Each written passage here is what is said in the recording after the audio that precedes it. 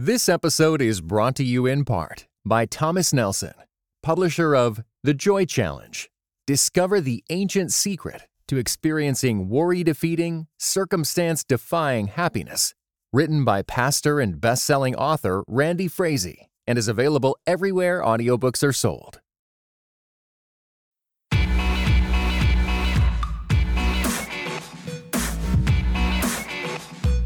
You are listening to Quick to Listen. Each week we go beyond hashtags and hot takes to discuss a major cultural event. I'm Morgan Lee. I'm an associate digital media producer here at Christianity Today, and I am joined by editor-in-chief Mark Galli. Hello. Good afternoon. Good afternoon. It is a good afternoon, even though it's overcast and cold. Yeah, we're having fun in here. We're having fun. Warm Putting a fun magazine in here. together. And this is the day the Lord has made. Let us rejoice and be glad. Wow, of you it. sound like you're having to work to cheer yourself up.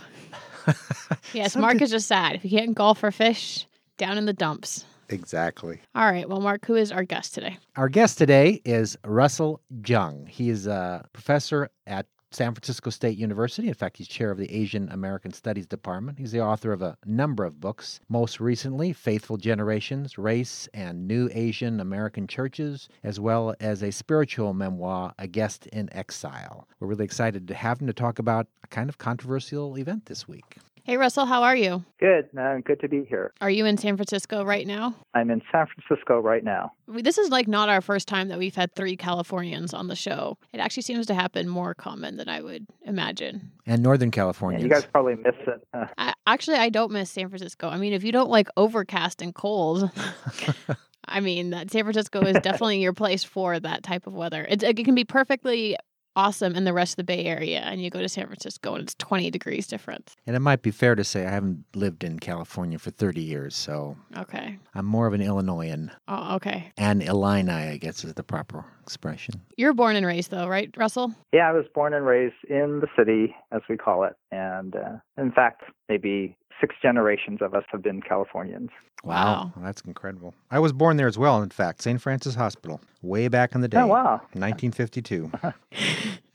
Who knew? All right, well, let's get into our discussion. Writer and public intellectual Rod Dreher's recent comments on poverty and immigration have sparked intense criticisms by Christians and non-Christians alike. In a recent post, Dreher processed his conflicted feelings on Trump's derogatory remarks about African countries by drawing a comparison to immigrants from these countries and public housing. I will read an abridged version of these comments, abridged because he references some of the president's coarse language on these countries, which I will not be reading on this show. All right, let's think about Section 8 housing. If word got out that the government was planning to build a housing project for the poor in your neighborhood, how would you feel about it? Be honest with yourself. Nobody would consider this good news. You wouldn't consider it good news because you don't want the destructive culture of the poor imported into your neighborhood. Drive over to a poor part of town and see what a disaster it is. Do you want the people who turn their neighborhood a disaster to bring the disaster to your street? No, you don't. Be honest, you don't. While the entire post has drawn criticism, and we will link to it in the show notes so that you can read the whole post in context. Today, we'd like to focus on his comments on living in proximity to poor people and the quote-unquote destructive culture of poverty. Before we get into our discussion about Dreher's comments, I just want to remind everyone that this podcast is made possible by subscribers of Christianity Today magazine. And today is actually a really important day in the life of the magazine, is what we call 100%, which is when we finish the issue that we're currently working on, which in this case is the March issue. And Mark, from my understanding, we have an article that you edited in the March issue that is about Bible translations. Yeah, it's a very interesting article in which the author presents 10 different translations that you may not be aware of or known about. Translations by the writer, for example, Charles Williams would be one example. Not many people are aware that he wrote a translation of the New Testament. There is a translation for Native Americans that he includes. And he just includes a couple of passages to give a flavor of how each version deals with the passage under discussion. But the point is, he very much wants to encourage Christians to read their Bibles from different translations, maybe even spending a month or two or so reading through the Gospels, for example, in one translation, then going through the Gospels again in another translation for the next month. And I think he's right to argue that only in this way can we then begin to capture kind of the full nuances of the biblical text in ways that a single translation can't do it. So I think it's a very interesting piece. If by chance you are hearing the word Bible translation and your ears are pricking up, we have another piece on Bible translation that's actually on the website this week. It's called Translating the N.T. Wright and David Bentley Hart tussle. The recent New Testament dust-up between big-name scholars reminds us how hard and important Bible translation can be. So that might be some reading for anyone who the previous article sounded interested to. And you can get that most recent article on our website, and the other one will be available in our March issue, which you can get by going to orderct.com/quick-to-listen, orderct.com/quick-to-listen. All right. We're going to give our gut check now, which is when we share our visceral reactions to the news of the week. Mark, go ahead. Well, if you haven't figured out by now, I love writers who push the envelope, even when I end up disagreeing with them in the end. If they tend to want to express an extreme viewpoint, my ears are all up because they often are able to zero in on an aspect of an issue that most people don't think about or are not willing to talk about, and it does raise that issue to prominence so that we have to force ourselves to think about it. In this particular case, it's one reason I read Rod Dreher sometimes. Reading people that are extremists and emphatic does get tiring, but to pop into them once in a while I find it just intellectually stimulating, and this would be an example of that, where a lot of his prose was exasperating, but then he said some things that I think really were true, and if we're to be honest with ourselves, we have to process that. I am kind of late to the party on this controversy. From what I understand, it broke out over the weekend, and on the weekend I tend to spend a little bit more time away from social media, so sometimes I miss whatever the and that is a good thing. Frustration. I encourage us all to do that. Tip from last week, everybody. Anyway, yeah, I didn't really understand. I mean, I guess I'm kind of responding to the whole post, which I realized that we didn't explain for all of our listeners, but I really didn't understand what type of point that he was making, and if there was a good point, to me it was pretty much lost in some of these other crude remarks. I think it is completely worth questioning people about when it comes to housing and who people feel comfortable living around. And this is a subject that continues to flare up. I can mention examples in Chicago of where this is happening right now. But if you're going to raise that conversation, I think that we have discussed this many times on the show. There's a way to have these conversations that serve to actually really challenge and convict people. And this seemed, if anything, just very inflammatory and getting more people angry. So angry, in fact, that they couldn't listen to whatever point that he might have been trying to make. And I didn't really see any kind of thoughtfulness in particular on this one. So having said that, though, I'm really glad that we're going to be talking to Russell today about all of this.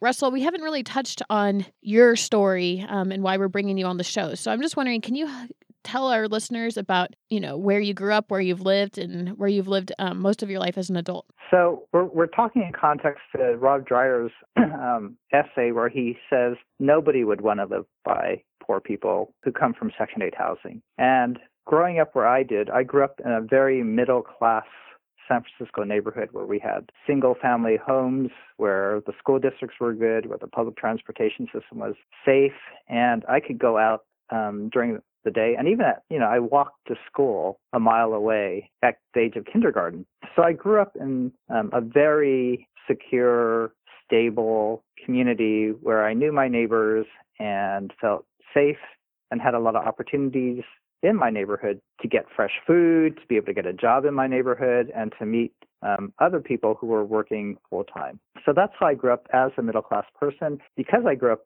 in an area with really good schools, I was able to go to college.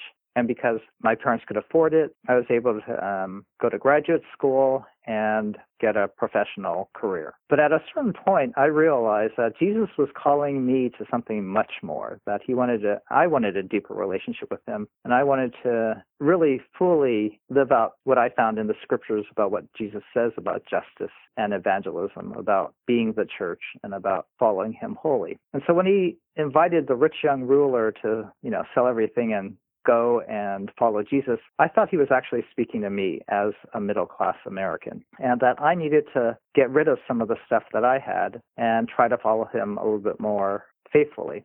I didn't sell everything, and I didn't go live among the poor, but I did say I was going to spend 3 months in a low-income neighborhood. And my aim was, Jesus said, "Blessed are the poor." And I wanted to know, is that really true? What did he mean by that? Jesus said, if you serve the least of these, you're serving me. And I wanted to serve Jesus and meet him in a real, concrete way. And so I moved during graduate school into a low-income neighborhood in East Oakland, California, in an apartment complex with Cambodian refugees and undocumented Latinos. And the neighborhood was called the Murder Dubs. And it was aptly named because it's what the kids call it, because there was a lot of drive-by shootings, a lot of gang violence at the time when I moved in. It was at the height of the crack cocaine epidemic. And it's still, even to this day, the most robbed neighborhood in Oakland. And Oakland is the most robbed city in the nation. So that's where I moved to. Is that something that you were immediately confronted with when you moved in, or is that something that it kind of took gaining street smarts to see the longer that you lived in that neighborhood? It was pretty immediately initially I would drive by and all these guys would wave at me and hail at me, and I go, oh, what a friendly neighborhood, people waving at me. But then I realized they were just trying to sell their drugs, and they were just sort of enterprising, pharmacy people. But eventually, rather quickly, I realized there's a lot of crime here because, when you get robbed or there's a lot of violence when I see my neighbors, especially even the kids, right? Kids who are like 8 years old, 10 years old would have their scooters stolen. And so immediately people experience the crime in the neighborhood. And then you could tell, you could just see the physical decay, right? Because there's trash everywhere. There's graffiti all over the place. People dump their mattresses. There's a lot of illegal dumping in the neighborhood. So it's just sort of obvious we're in a ghetto when you look around you. And I thought I'd just stay there for 3 months to figure it out. And what happened was that I was the guy who found a treasure hidden in the field. I was willing to sell everything to stay in the Murder Dubs because I think I found treasures of heaven here that I can't get elsewhere in the United States, or at least in the middle class suburbs. So for the last 25 years, I spent a decade as a single person in that apartment complex with refugees and undocumented people. And then once I got married and started raising my own family, I stayed in the neighborhood, and I've been raising my family there for the last over 2 decades in what people would call a hyper ghetto, right? Despite the neighborhood context of violence and gangs, of sex trafficking and poverty, the treasures of heaven I found there were the host of relationships that went so deep with my neighbors that I've met Jesus in very concrete and real ways. My neighbors welcomed me with such hospitality that was a gift, that they were actually people of peace. Jesus sent out his disciples and said to go live with people of peace. I met people of peace. And it wasn't like me as a Christian went out and was the minister of peace. The non-Christians were the ministers of God's peace to me and helped heal me of lots of things. And so I got to receive the hospitality and graciousness of people of peace in my neighborhood, and that's a gift. I received from my neighbors a sense of solidarity and a sense of community that I don't think you would find in a suburban neighborhood, where people really came to support me and take care of me and protect me. Could you tell us a story of how that protection played out? Okay, you got like an hour. So our neighborhood, back when we first moved in, it was at the height of the crack cocaine epidemic, and there was a lot of drug dealing going on in my apartment complex. So every day when I would enter our apartment complex, I'd have to walk by drug dealers and drug runners, guys who would deliver the drugs. And it was so menacing that a lot of the elderly who live in our complex would avoid them and walk a block around just to get to their apartments. And we were bothered by the drug dealing, and not necessarily the dealers, but the addicts, because they would steal anything in order to get a quick fix. So they would steal our tires, and you would see cars jacked up and the tires missing. They would steal license plates. They would steal our car batteries so that they would just pop our hoods and take our batteries. So I actually ended up padlocking my hood to keep people from. You get the idea. So we were bothered by the drug dealing and the drug addicts. So we began to organize against the drug dealing. The drug dealers knew it was us because there were a bunch of Christians living with me, and we were the only ones who spoke English and who would take the time to call the police or actually trusted the police. So they knew it was us who were organizing against the drug dealing, and they would slash our tires and they would harass us and threaten us. Eventually, one of the drug runners stole my laptop, and I was a grad student at the time, and stealing my laptop was like stealing my brain because I didn't remember anything, but everything was in that laptop. It'd be like stealing the smartphone of a American millennial. It was like the end of the world for me. And I was really stressed. because I lost my graduate work, but I was also surrounded by enemies. It's like when David talks about being surrounded by his enemies, because every day I would walk by these drug dealers and I would see them and I would glare at them and they would glare at me, and it affected my health. It's just painful. So then word on the street was that I could get my computer back. And I thought, wow, that's sort of cool. How often do you get a word on the street in the suburbs, right? But here, it's like, for me, the Holy Spirit giving me a word of knowledge. I got a word from the street that I could buy my computer back. And so I followed the lead, and I had to go see a guy named Roach, who lived kitty corner to me. Roach lives with George, a convicted manslaughter. And so I go to Roach and go, hey, word on the street is that I could get my computer back. He goes, yeah. You want me to get it? I go, yeah. And so he said, okay, I'll see what I can do.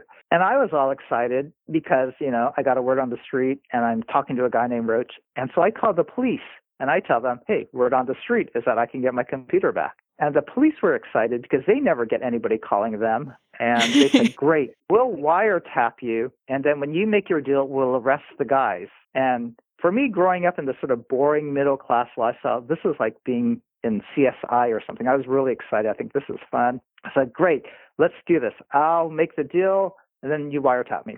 So I set it up with Roach, and then I call the police back and say, the Eagle has landed, let's get wiretapped. And then they said, oh, sorry, the technician's on vacation this week. And I was like, crap, no wonder nobody calls the police. They're sort of useless in our neighborhood, and they don't really serve and protect. They don't. So they said, well, if you're going to whine so much about losing your laptop, just go buy it back if you want it so badly. I said, okay, fine. And so I went back, I got my money, in like mint denominations, and it was all set up to go meet Roach to buy back my computer. But then I thought about it. That's sort of stupid. It's not very streetwise to carry around cash in the middle of the night in the ghetto, meeting people named Roach. And I thought, I better protect myself. I better, be a little bit more street smart. So I asked my neighbors, these Cambodian guys, if they could watch me, because they lived on the second floor and they overlooked the parking lot, so they could see me making the deal. And they all had guns, and so I thought they could be good protection. So the Eagles landed, the deal's set. I'm using my word on the street. I go out to meet Roach, and I thought I had the Cambodian guys as my backup, watching over from the second floor. But something got lost in the translation, and the Cambodian guys, I only asked one guy, 2 or 3 of them came out with me, and they all had their guns. And while I was walking out into the parking lot, the Cambodian guys actually were there physically behind me as my backup. So if you've ever seen Michael Jackson's Beat It or Billie Jean, where you sort of walk out and there's a whole bunch of guys in a phalanx formation walking out and swinging their arms, that's what we look like in slow motion. So I'm walking out with a bunch of Cambodian guys packing guns to go meet a guy named Roach who's got this gangster lean against my car. And so I go out there excited that the Eagles landed, really excited to get my computer back. And I talked to Roach, and he goes, what's up? And he said, oh, great, I got the money. Can I get my computer? And he said, oh, sorry, it's been fenced. And that sort of was the end of my big CSI episode. I didn't get my computer back. The Eagle never landed. We never arrested anybody. But what I realized from all this story, getting a word on the street, having Roach work with drug dealers, having the Cambodian guys risk their physical safety for me, I didn't get my computer back. But what I learned is I got my entire neighborhood was there to take care of me and to protect me. And that was much more precious than my computer, knowing that everybody had my back in a dangerous environment, that people supported me and took care of me. And so a couple of weeks later, my car got broken into again, and I was out in the parking lot cleaning up the glass, and my Cambodian friend Kosa came out again to help me. And I was thanking him profusely for going out to protect me and for helping me clean up the glass.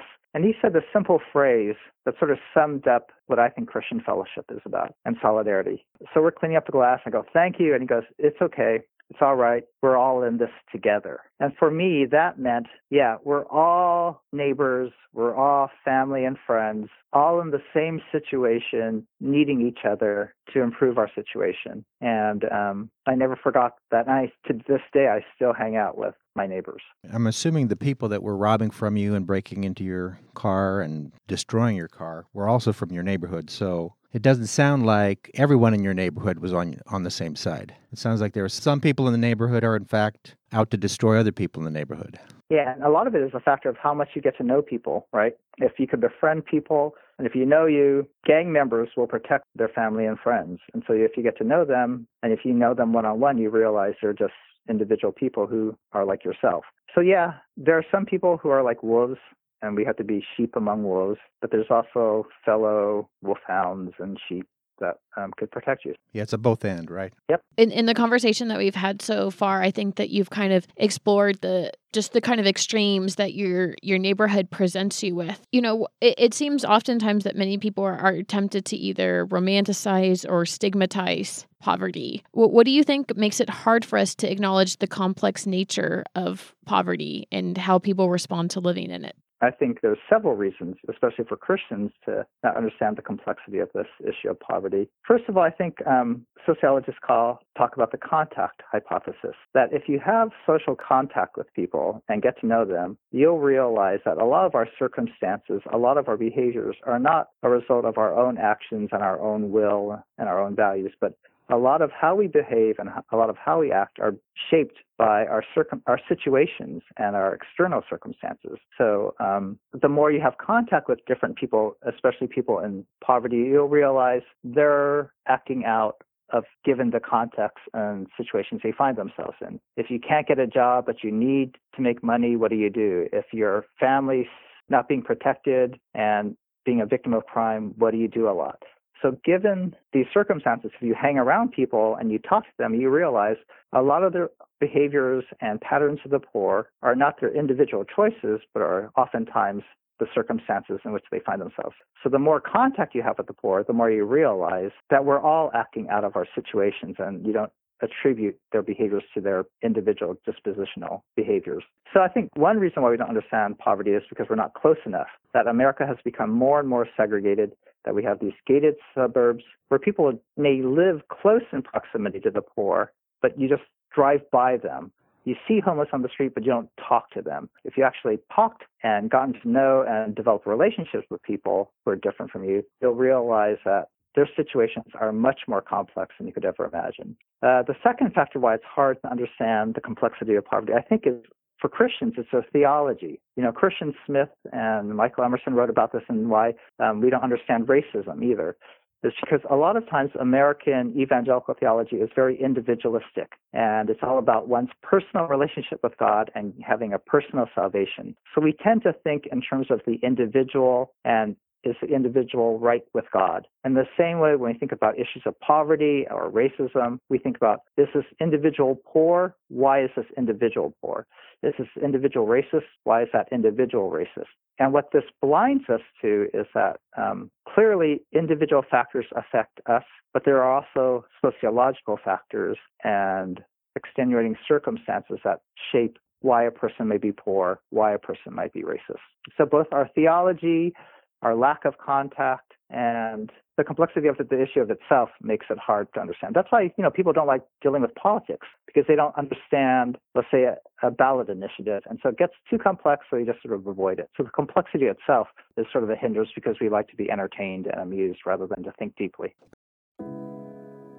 This episode is brought to you in part by Thomas Nelson, publisher of 9 Lives and Counting, a bounty hunter's journey to faith, hope, and redemption, written by Dwayne Dog the Bounty Hunter Chapman.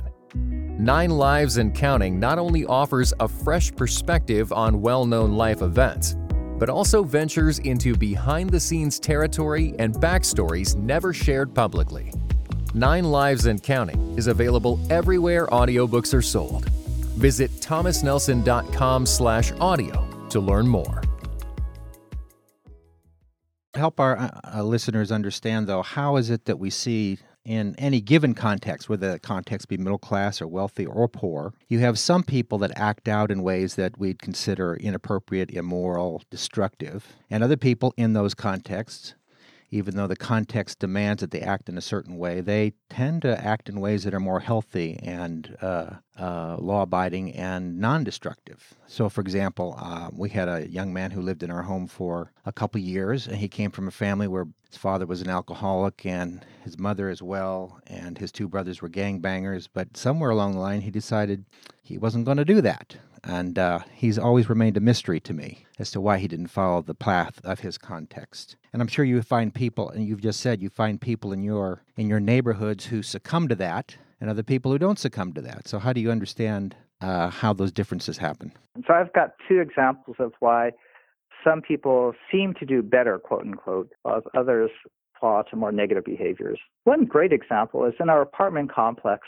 The kids asked us to help them with their schoolwork and for tutoring. And so we began to tutor them. And to encourage education, we would actually, the Christians who moved into this neighborhood, we would actually go to their school open houses and encourage the kids for their educational attainment. We also realized that parenting is really important. So we started parenting classes. And if the kids saw their parents learning, then that would motivate the kids to learn. So on several different levels, we tried to support the education of our neighbors with mentoring, tutoring, parent engagement, all the things you're supposed to do. We did this for 5 years, and we worked with dozens of kids. And those dozens of kids, they all still dropped out. And it's despite our best efforts, there were other factors that made it easier to drop out. Our schools are dropout factories, not schools for success. The teachers were disinterested. The schools were underfunded, and so the school classrooms were poor. The curriculum was irrelevant, and so there were a lot of other factors that led the kids to drop out. Also, gang influences were really powerful. And then what happened is we won a lawsuit, and we were able to get better housing for our neighbors. And the other thing that happened was that the younger kids grew up more in America, and they could speak English better than the earlier kids who were more immigrants and refugees. So they weren't able to learn English as well, but the younger kids were able to learn English well. So like I said, the first 5 years, nobody graduated among the boys. After the lawsuit, and once we got kids who grew up speaking English, they all graduated and in fact went to college. And so here you see, just in our small little apartment complex, you could see that the change in housing situation and the change in English capacity made all the difference for these families. They were within the same families, but the older siblings would drop out and the younger siblings would go to college. So that's one factor. But if you look on even on a smaller micro scale, I know families where broken homes face trauma through the war, so the parents are absent, go to gang-infested schools, find drug dealing, a way easier way to make money and make much more money than people who go to college. And so within this family, the older brother eventually, even though he dropped out, got a full-time permanent job at Costco and stayed in Costco. The younger brother became a drug dealer. And so what's the difference between these two brothers who grew up in the same family, in the same neighborhood, with the same opportunities? Why did the older brother end up getting a full-time job at Costco and raising his own family well now? And he would say that he had mentors and role models and peers who supported him in keeping the straight path. And that's sort of the simple, easy answer, is we know that if people have role models and mentors, at least 5 or 6 caring adults, that these kids will do better and would become more resilient. This is called the idea of resilience in facing poverty and trauma. Whereas the younger brother, he didn't take advantage of the role models. They were around, but he didn't join our mentoring group. He didn't join our Bible study. He didn't join a church. And since his only role models were his peers engaged in the same activities, he became the drug dealer. So the simple answer is, if you could provide peer and adult support, you could have better outcomes. And of course, as Christians, we believe if you have people praying for you, if you have the Holy Spirit, God could do anything. But there's still, obviously, in this whole complex mix, there is evidently some role for agency. As you said, the younger brother just chose not to be mentored. Of course, yeah, there's individual willpower. But the American myth is that the individual could pull himself or herself up by their bootstraps. If they just have enough will and enough perseverance and enough effort, they can individually get themselves out of their situation. And I think that's pretty much a myth. And what people don't recognize is all the social support around them to help these individuals. So maybe clearly there are individuals who are heroes and could rise above their situations, but I would argue that behind a lot of these heroes who make it out of their situation are a host of people supporting those heroes. Yeah. And I think it's more likely that those who rise above their situations have social support and especially spiritual support whereas those who get left behind lack those things. Yeah, no, I'd agree with that 1,000%. Obviously, there are cultures of poverty that are very destructive that you're living, you've been living in one. You make it really hard for anyone to flourish, any family or individual to flourish. I've lived overseas. I lived in Mexico City for a while, and I experienced and visited impoverished neighborhoods and impoverished whole towns, but there wasn't a culture of destruction in those towns, or a destructive culture, I should say. Yeah, There was poverty, but the people there were basically, there wasn't drug violence, there weren't people robbing each other, there weren't families broken apart, maybe more so than middle-class families, but it didn't have that sense that we get when we talk about a destructive culture of poverty in America. And I assume there's cultures of poverty in America that are not destructive in that regard. They're just poor. I mean, okay, first of all, is my impression correct? Because I will admit not to having lived in those day to day. It is my impression. And how might we understand what nurtures a culture of destruction? Because even in Mexico, there was racial injustice, because a lot of these villages were mostly populated by Mexicans of Indian descent. So there's racial structural injustice. There's obviously economic injustice, and yet it didn't seem to breed the violence and decay that some other cultures of poverty do. So communities of the poor could lead to a negative culture of poverty, a destructive poverty, versus maybe a healthier neighborhood. For me, a couple of factors that lead poverty to becoming destructive is the prevalence of guns and drugs that really make it easier to be violent, and drugs make it easier to have access to quick money that lead to that destructive behavior. For me, at least especially in the American context, the easy availability of guns and the easy availability of drugs are part of that destructive path of poverty. Whereas other communities that have gun control, they may have violence, but they're not going to be shooting each other. They may have addictions, but they're not getting the flow of drugs that could just destabilize a community. Even overseas, drug money and gun violence are what's leading to all the deaths and homicides. Another factor, though, isn't the lack of opportunity, it's blocked opportunity. And so this is the notion of oppression, that some communities, they know they're poor and they're just trying to get by as farmers, and they just realize it's a hard life. And so they recognize their life is hard, and they're farming, and they're struggling to make do. But if you're in a transitional community where there's a lot of opportunities, they can actually see the opportunities out there, they see other people getting jobs, they see other people getting ahead, but then they don't have those opportunities, so they're blocked through lack of opportunity in education, lack of opportunity in terms of networking, lack of opportunities because of political oppression.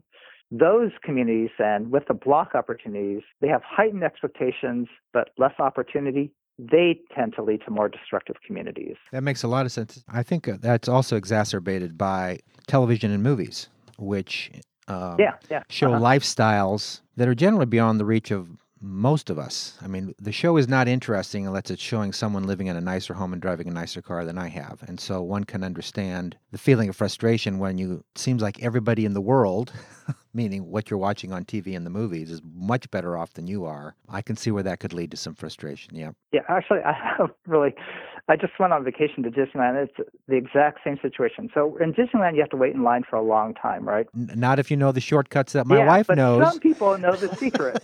So some people know the secret. You could get a fast pass, and you could skip the line and jump ahead of the line. And then you think, okay, should I be jealous of that person with that fast pass? And a lot of times I would think, no, I don't mind, because I'll get my fast pass for something else, and I'll be patient. But then what happens then is that not only are people with fast passes getting ahead of the line, but people who pay more, they can also cut the line. Am I jealous of them? And I go, no, because I just don't think I'm not in that class of people who could spend so much money. So I don't even think about the possibility of being that class of people who could cut the line because they pay, hundreds of dollars. So I think a lot of poor people, they see a lot of wealth, but it's not in the realm of their perception or to think, I'm going to be like those wealthy people who could cut the line. So I'm not jealous of the people with fast passes. I'm not jealous of people who are in a completely different class. But what happened in Disneyland was that some people began to cut the line even more because the rides broke down in other Disney attractions, and they were given a free fast pass to go into my ride. And so now I thought, wait, that's not fair. I had this greater sense of injustice. I began to get angry at all these people cutting the line. And it's because Disney gave them that opportunity over me. And so it wasn't my fault that I'm stuck in line. They didn't, why should these people get the unfair advantage just because Disney gave them a line? And so I just got really angry about Disney. I think that's the situation. You could be satisfied with your situation until you see this injustice, or you feel like, you were personally wronged. And then I was cranky and.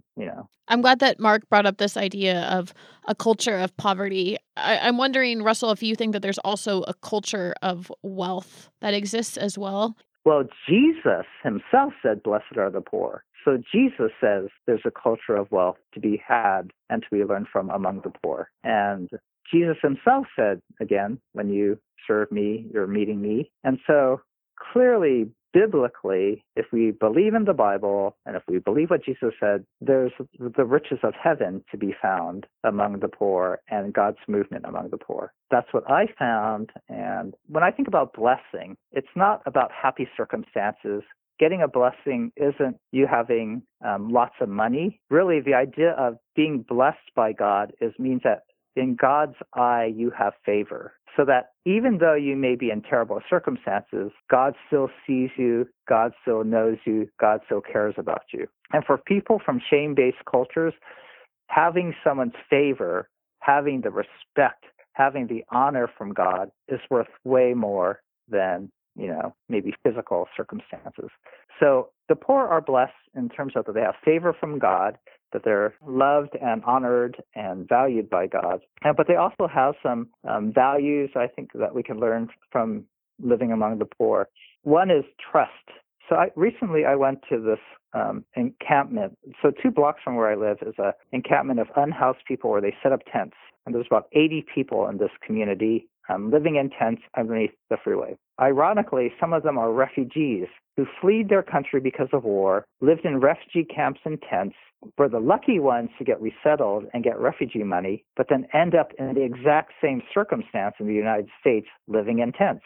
So I go out and I meet these people, and my family goes out and gets to know them. And we're asking them, well, what do you guys want? What do you need? And the first thing they said was prayer. Out of all the things they could have needed, a warm house, a hot meal, new socks, they realized, or at least this particular individual realized, that she needed prayer and that she needed God in her life. And I think that sense of neediness, that sense of trusting God, is a blessing that maybe rich people, a lot of times middle-class people, we don't really need God, so we're not always crying out to him. We don't need God for our daily meal, so we don't pray for food. We're not pressed up by our circumstances to be pushed towards God. And so that's just one of the blessings of the poor, is with their trust and neediness. And clearly not every poor person is like that, but that's what I tend to see more among the poor, is this dependency on God, this trust in God's sovereignty, that I think a lot of middle-class people lack that kind of faith. Yeah, because, you keep on making a distinction, and I think it's an honest one, between the poor that impress you and the poor that frustrate you, because the poor that frustrate you apparently are people who steal your car,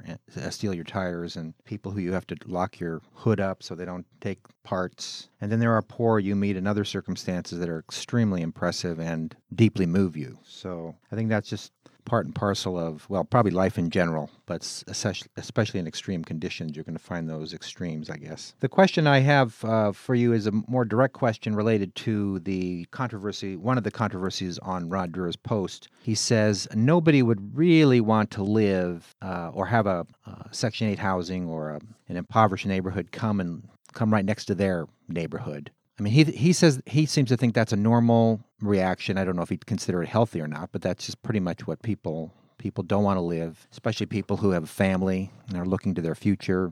They don't want to live in a neighborhood that they feel might be destructive to that. Do you think that's, for a Christian, that is an appropriate reaction, or should all Christians yearn to live with the poor? What is your personal view of that? My personal view of Dreyer's comments that nobody would want poor people to move in their neighborhood is a blanket, naive assumption that the poor are the cause of the troubles in their neighborhood. And so again, this is sort of blaming the victim that the poor are the cause of their poverty and the poor will bring the troubles of poverty into your neighborhood. I don't think he'd say that. I think what he means is that there's a whole nexus of behaviors that occur in many destructive neighborhoods. Right. So that destructive culture, even if you just absent the people's agency in that, let's just assume they don't have any agency or they have very little agency and they end up having to continue in destructive behaviors. If that culture gets plopped right next to what we'd all agree is a healthy culture, they're concerned that the destructive culture will infect the healthy culture. So it's not a matter of blaming. It's not a matter of blaming the poor. It's a matter of understanding what these two cultures, what would happen if these two cultures butted up against each other. Well, he does both. He does blame the poor for their culture. He says, do you want the people who turn their neighborhood into a blight to bring that into your street? That's fair. So we don't want to blame the poor, basically. But do we want their destructive culture? Of course not. The poor don't want the destructive culture in their own communities. Nobody wants murder, violence, theft. That's so obvious to me. It's like, duh. You think poor people like getting robbed? Do you think poor people want to be abused? Of course not. All of us in God's children long for His wholeness, long for life to be lived under His rule and have that peace and justice. And so that statement, nobody wants a destructive culture, is sort of self-obvious. And then so the real question is, what happens when that destructive culture intermingles with that healthy culture? So let's say you're middle class and you have a quote-unquote healthy culture. And that's debatable in of itself. But let's say you have a more safe neighborhood. Let's say you have a neighborhood with better schools, and then would introducing poor people negatively affect your community? I would argue that if you have good structures and institutions in place, safer, better educated communities can absorb people. And studies have shown, you move a low-income kid and give them the opportunities, put them in a situation or her in a situation with good schooling and, safe conditions, they'll thrive too, just as well as that other middle-class kid. So clearly, that's why people move into better school districts, is because they realize, put your kid in these good conditions, anybody could thrive. And then the question is, well, at what point does it become the tipping point where you have too many maybe low-achieving kids or too many impoverished kids that the schools start going down? And the reasons for the tipping point isn't because the people brought the problems with them. Usually what happens in terms of the tipping point and schools or neighborhoods going down isn't because of the people moving in. It's because the lack of resources and the lack of institutional supports come. So, for example, in California, the amount of tax dollars going to public education has declined as middle-class people go to private schools. And clearly then, if resources go down, then those kids aren't going to do as well. Yeah, but that just moves the issue back one issue. In other words, to take the side of the person who's anxious. That's what they'd say. Well, yeah, that's exactly what's going to happen. It's going to reduce the amount of resources that are given to my school and to my kids, and therefore my kids aren't going to get as well educated. Yeah, it moves the problem back, but the source of the problem aren't the people themselves. The source of the problem is the loss of resources, political support, and institutional support for the people in those communities. Yeah. So I just want to really make that distinction. Yeah, the thing you didn't mention that I thought you would mention is, and I would think this would be a factor. Maybe it's because it's such a cliche, but if a whole neighborhood was transformed by a Section 8 housing, for example, definitely property values would go down.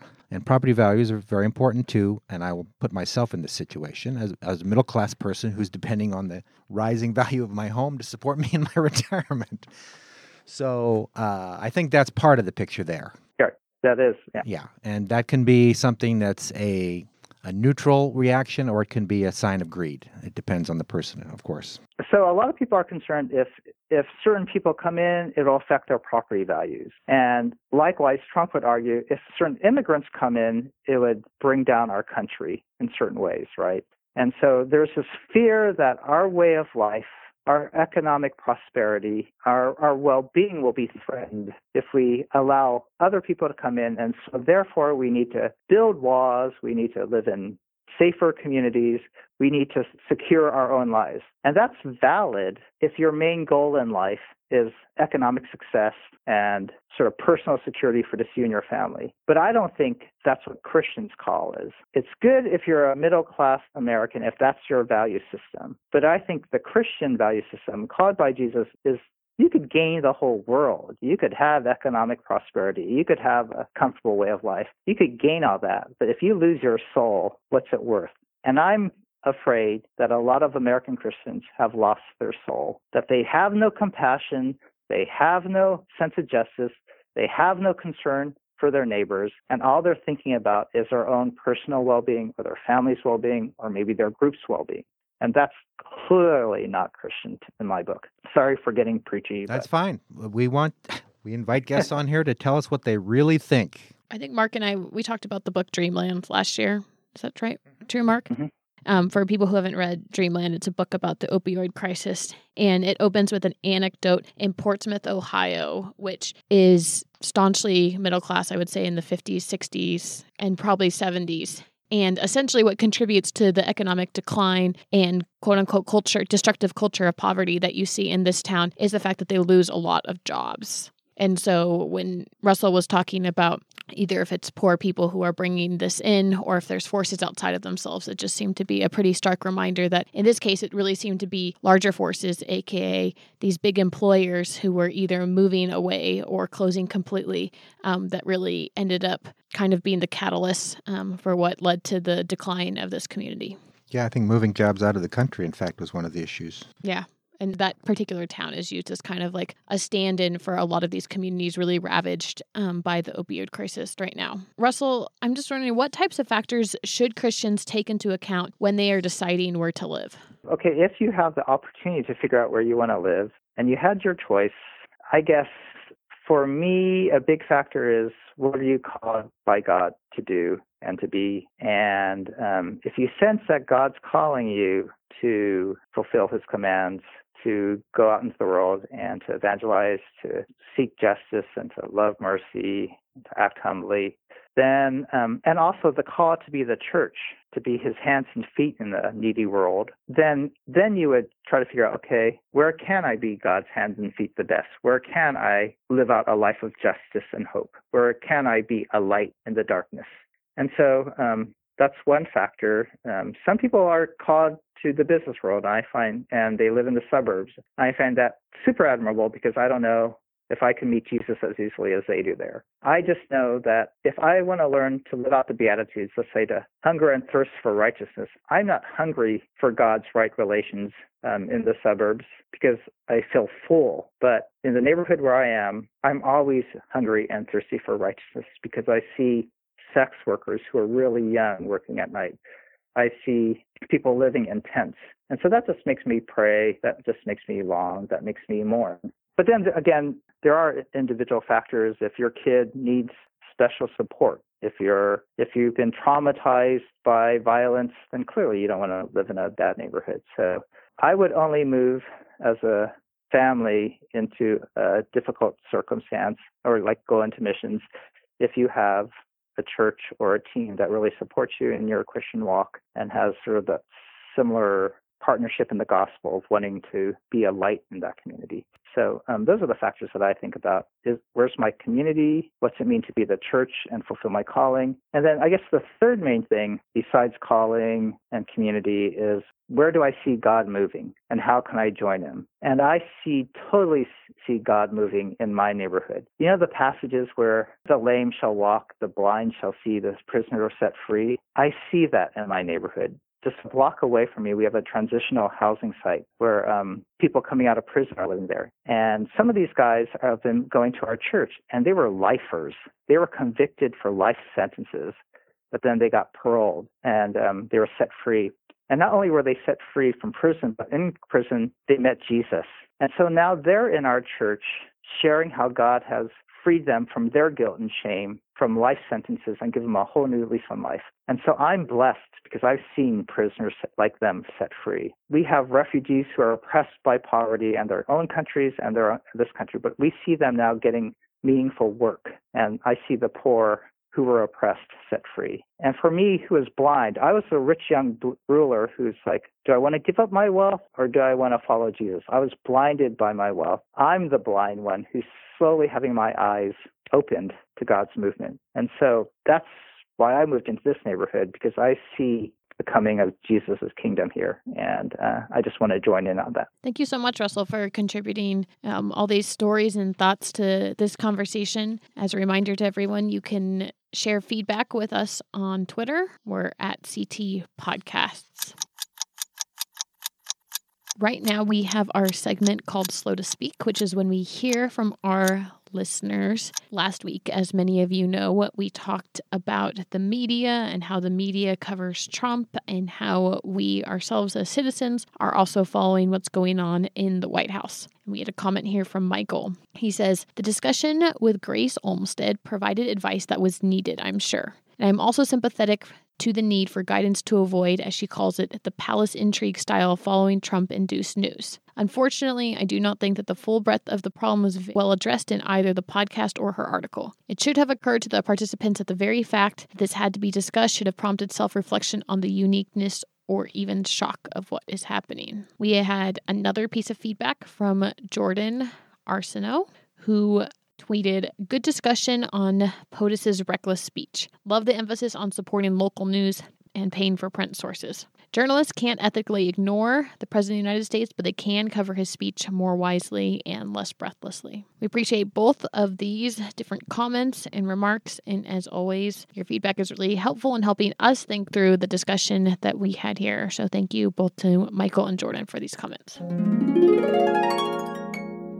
Now is the time of the show that we call Precious Moments, where we ask everyone here to share something that is bringing them joy this week. Russell, do you have something?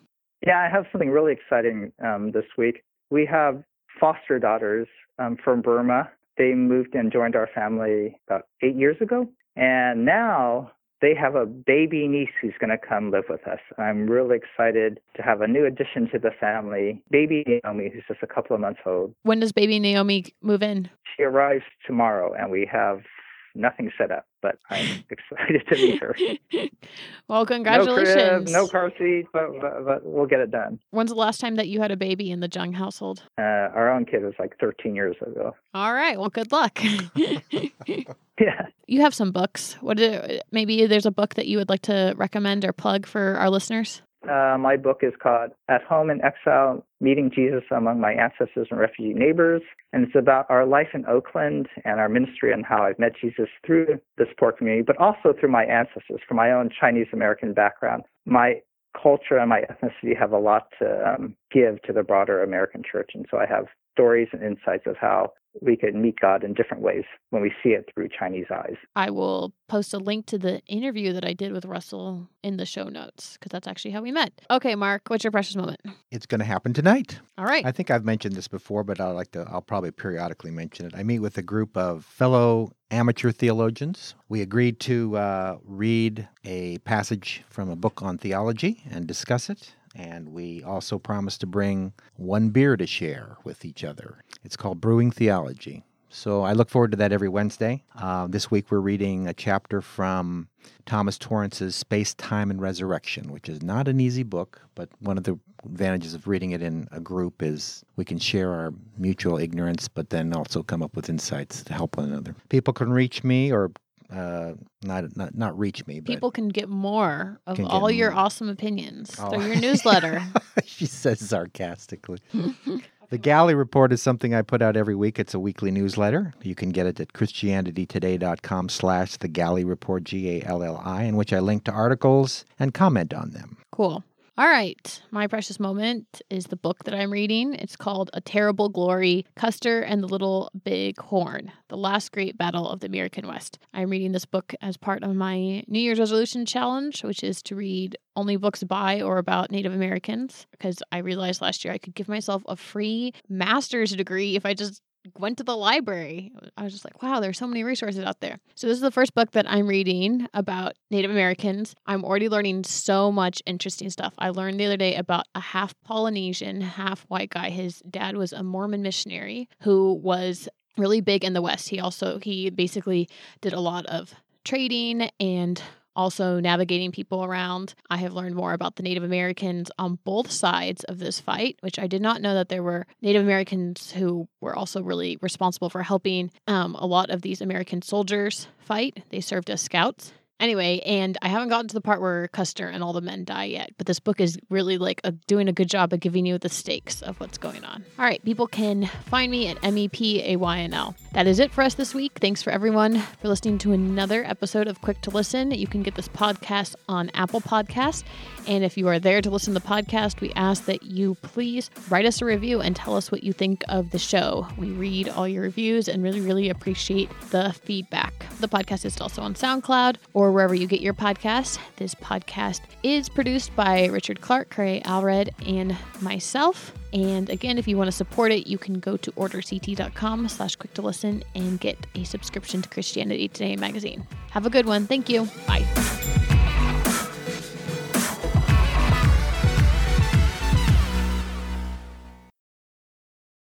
This episode is brought to you in part by the Beyond Ordinary Women Ministries podcast. Do you want to grow in your influence? BOW's episodes feature tips for leaders of any kind, from mentoring one woman to leading a ministry. Browse BOW's podcast at beyondordinarywomen.org.